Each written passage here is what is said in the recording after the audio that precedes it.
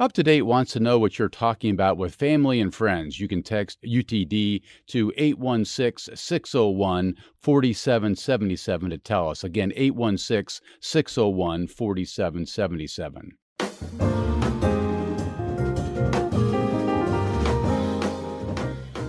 This is Up to Date on KCUR 89.3. I'm Steve Kraske.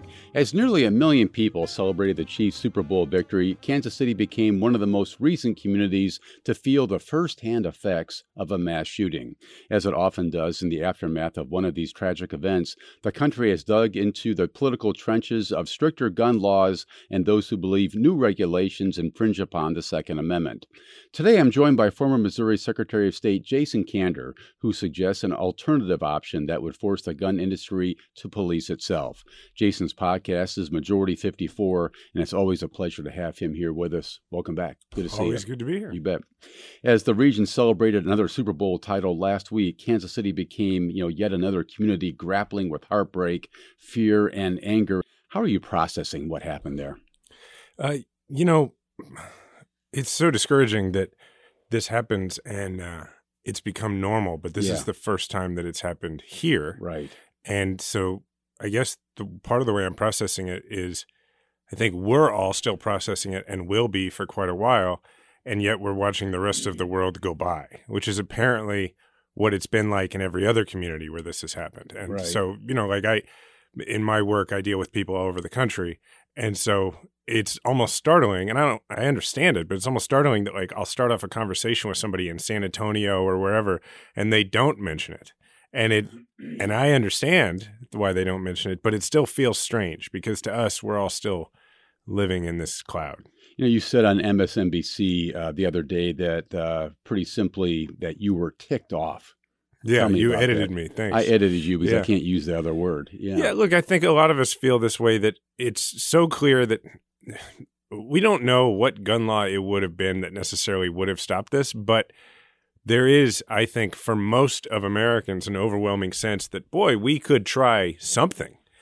We could maybe attempt something, and no doubt it would at least mitigate the likelihood of this happening. And that's why I felt so angry and still feel so angry, is just to live in this fear we're all going through this collective trauma over and over again. And some people, my high school classmate, Lisa Lopez Galvin, are not with us. And you can't help but feel like there's a possibility it could have been prevented if we just did something. And so that's why I feel so angry. I asked one of my classes yesterday up at UMKC, where I also teach, and I asked them, hey, next year when the Chiefs win the Super Bowl again, how many of you would show up for a Super Bowl parade? 25 kids in the class, not one hand in the air. Yeah. Wow. Yeah. Wouldn't that be a statement? We win it again next year and nobody shows up for the parade. Look, that's one of the things that I think worries me so much about this trend across the country, is that we are already a society that we're so distant from one another, and the opportunities for communal celebration are so few and far between, and they're so important. And if we can't do that safely, it's only going to drive us further apart culturally. Well, I think that's a great point. Well, one thing that you're talking about that maybe we can try is something called the Protection of Lawful Commerce in Arms Act. This was something that Congress passed in 2005. Explain to our listeners, what are you talking about with the Protection of Lawful Commerce in Arms Act? Yeah, so instead of, I just wanted to try and approach it differently because we need to break through at some point. And I genuinely believe that this is the very first thing we should do.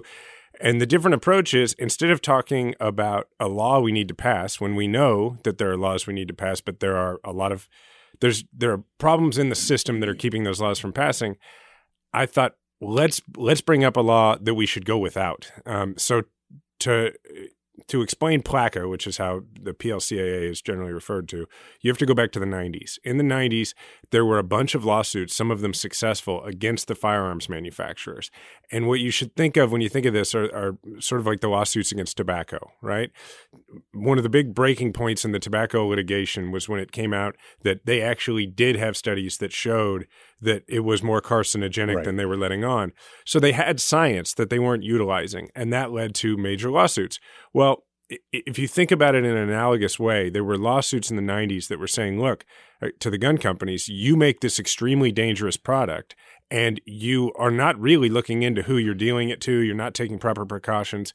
Now, most industries, tobacco included, when they get these kind of lawsuits, they reform because it costs so much to be held liable in court.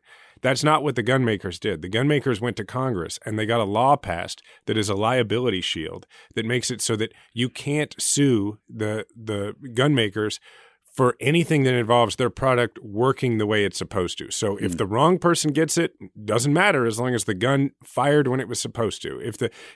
If like the reason I bring up the science about it being more carcinogenic with cigarettes is that we know that the science and the technology absolutely exists now to have smart guns. We've been talking about them forever. I'll ask you about that. Yeah. But like a gun where you pick it up and the only person who can use it is you. It's set for you, just like your phone or anything else. That exists.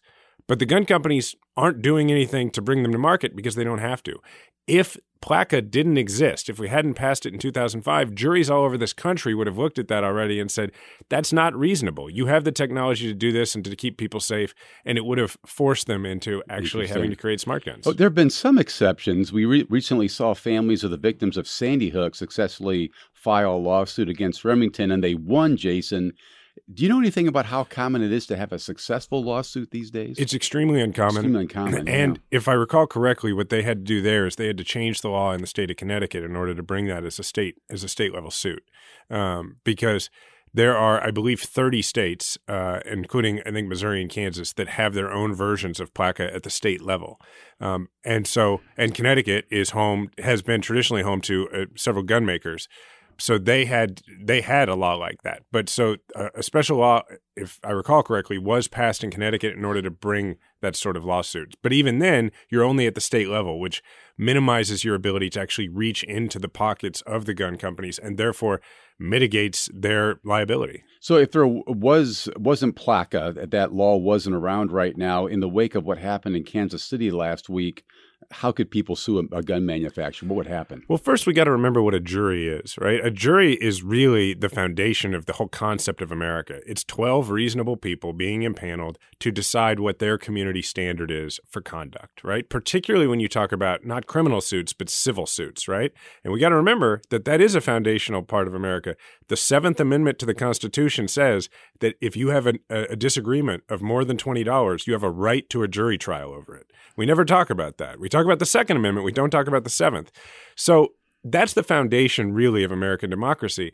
And so what I'm talking about is if you just treat gun companies the way every other company in this country, for the most part, gets treated, that means that 12 Kansas Cityans could be impaneled in a lawsuit, and they could say, you know what? Whoever, I don't know who the gun maker was that was used, they could say, you know what, Smith & Wesson, we've now seen evidence, thanks to depositions and discovery, that shows that you know how to make smart guns. We've seen evidence that shows that you do absolutely nothing to look at who's actually purchasing the guns. You just sell them to the distributor and you move on. We've decided that our community standard for your behavior is higher than that. Yeah. And as a result, they're going to adjust in order to avoid liability. Remind our listeners what a smart gun is, because this was something new to me reading about this last night. A smart gun is think about how your phone works, right? Like the prior generation of iPhones, for instance, was your thumbprint, right? And now it's your face. A smart gun is just basically when you put your hand on the stock, on the handle, it either recognizes your handprint or your fingerprint, or it doesn't. And if it doesn't work. Now, there's some like keyboard warriors out there maybe listening to me right now who are going to come on Twitter and they're going to say, yeah, but what if I need it to work right away? Okay, first of all, I'm sure that technology is possible. Second of all, it doesn't mean that it has to be entered every time. You could put your hand on that and then it could, say, work within 24 hours. There's all sorts of things that could happen, right? But really, you ought to be locking your weapon up anyway, so you could have the handprint on your safe. Like, there's so many different ways to do it. But this is important because the vast majority of gun crime in this country is committed using stolen guns. So there's no question that when we talk about smart guns, it's going to decrease the likelihood of violence. Or kids grabbing mommy or daddy's gun at home and shooting themselves, all these horrible accidents you hear about. The leading cause of death among children in this country right now is guns. Wow. Wow. Well, so PLACA aside, you served in the General Assembly for any number of years. I used to cover you down there. What's your sense of why the General Assembly in Missouri is so intractable when it comes these days to changing the laws that so many Kansas Cityans are now saying need to be changed? Yeah, well, because when you look at the way the legislature is made up and you look at the way, districts are drawn and the whole thing, look, when I first got to Jefferson City, I thought partisan politics meant Democrats versus Republicans and vice versa. And the truth is, partisan politics does dominate in Jefferson City. But what it turns out, and this is true, I think, in a lot of state capitals, is that you have a lot of people who are trying to get to the next level. And as a result, they're not thinking about battling against Democrats if they're Republicans and vice versa. They're thinking, who else in my party might also want the job that I'm going after next? And this is particularly true right now in the state of Missouri, where the Republicans are dominating statewide elections and they're dominating the legislature. And we have term limits, so people are quickly looking for higher office shortly after they get elected to the Missouri House. Exactly. Yeah. And so, look, I guarantee you that there are a whole lot of people that if you have private conversations with them, state senators, some of the state reps in Jefferson City, they're going to admit to you maybe that some of these reforms make sense. But the most important thing to them is if they're a state rep, they got to get to that state Senate seat. And if they do something that the NRA doesn't like, and by the way, it takes just about nothing for the NRA to not like something. Like when somebody tells me that they're pro-gun, I walk them through the NRA candidate questionnaire, and they always fail. They always end up with an F because the NRA demands absolute total fealty to everything that they want. That's the problem. So my argument on PLACA here, in addition to the policy argument, is that there's a political case to be made that this is a more effective way to go about it because the NRA and the gun companies have effectively convinced Americans that this debate is about people who want gun safety versus people who own or like guns. And that's not true. The real distinction here, the real versus in this fight ought to be every single American, including those who love guns, versus greedy gun companies who just want to avoid liability and don't want to be held to a higher standard. I'm visiting with author, podcaster, former presidential candidate, former Missouri Secretary of State, Jason Kander. There are reports that the alleged shooters at the rally last week had long guns and semi-automatic style weapons, if you will. As a veteran like yourself who's familiar with these style weapons and a gun owner yourself, is there a place for these types of guns, commonly referred to as assault weapons, in the civilian population? Look, I don't think so. I don't believe that we have any need to have assault rifles and assault weapons in. I mean, it's a weapon of war. Like, it just is. The reason that I was able, in that ad that people know, to assemble an AR-15 blindfolded is because it is the exact same rifle as the M4 or the M16, which is what I was trained on and which is what I had to clean in the dark all the time. It's the same weapon. So no, I don't think that's necessary. But going back to PLACA for a second, instead of us having this debate about whether the government could successfully define what an assault weapon is and keep it actually outlawed, look, if PLACA were in place, juries and courts all over the country would say, look, that is not a safe product. And as a result, you would actually have, in many ways, a functional assault weapons ban. And in Missouri, kids can legally carry around AKs and assault weapons. That's okay. That's okay with the law. And it's especially absurd when you like the point you were making when you compare it to how the military treats it. Like, we're pretty adept at weapons in the military. Like, they give us lessons and stuff. And yet, when you when you move onto a military base as an active duty member, if you own a weapon, could even a pistol, you have to register it with the base. You have to go through all sorts of steps. Like, they have to know where it is. It has to be locked up a certain way. You can't just carry it around. That's on a military base where everybody is highly trained. I think that there's something to be learned from that. So is it your suggestion, as we talk about gun policy in this country, then, that the focus should be on getting rid of PLACA as opposed to trying to fight the same old fight over gun laws in the country, which don't seem to be moving anywhere? Look, I'm on the board of Giffords. I'm still for all of those things. I still want an assault weapons ban. I still want background checks. I want all of those things.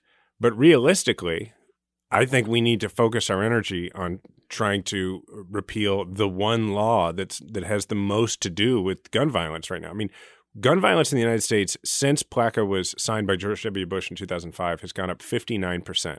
So if I could only change one law, I would repeal that law because the courts are really part of the market, right? Mm-hmm. It is really a bit of a free market approach to trying to rein in gun violence because the courts are a force upon the market.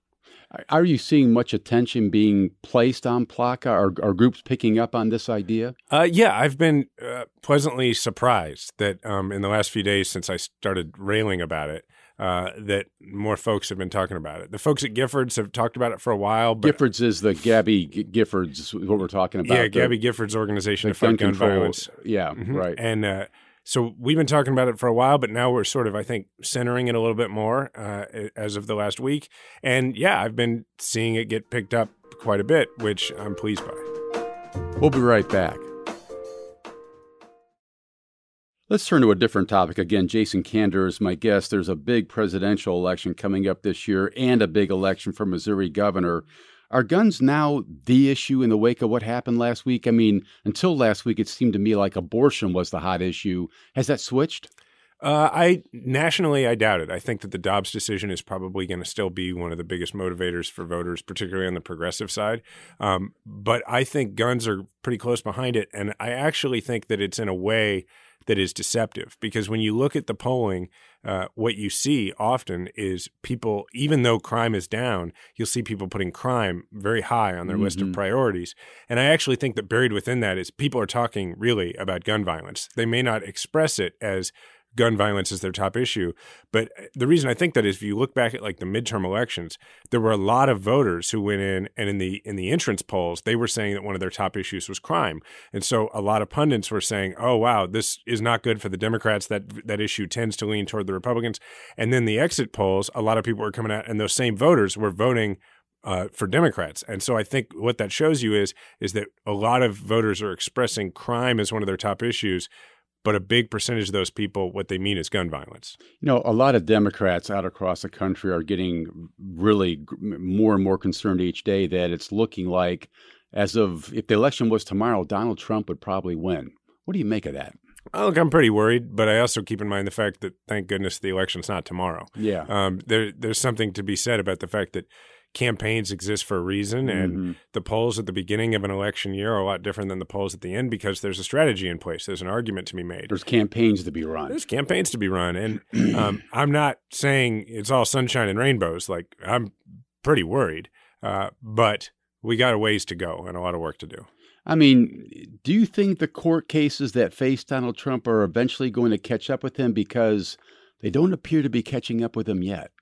I am cautiously optimistic about the idea that at this point, a lot of the persuadable voters have not really engaged to a great degree.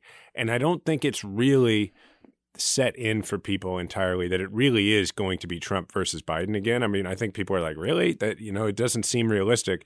But more than that, I think it doesn't seem realistic that it's going to be Trump again. But once that becomes a reality and people who are not paying quite as much of attention right now say, okay, he really is going to be the nominee. And then when he really is in court facing felony charges during a presidential campaign, look, I don't know if it's going to catch up to him, but I know enough about politics to know that if you're given the choice of fighting felony raps during your presidential campaign or not fighting felony raps during your presidential campaign, most advisors would say it'd be best not to fight felony raps during your presidential campaign. Having said that, we've never seen anything like this in the history of our country. I think a candidate who appears to be so resilient to so many things. I mean, all the old rules seem to have gotten tossed out.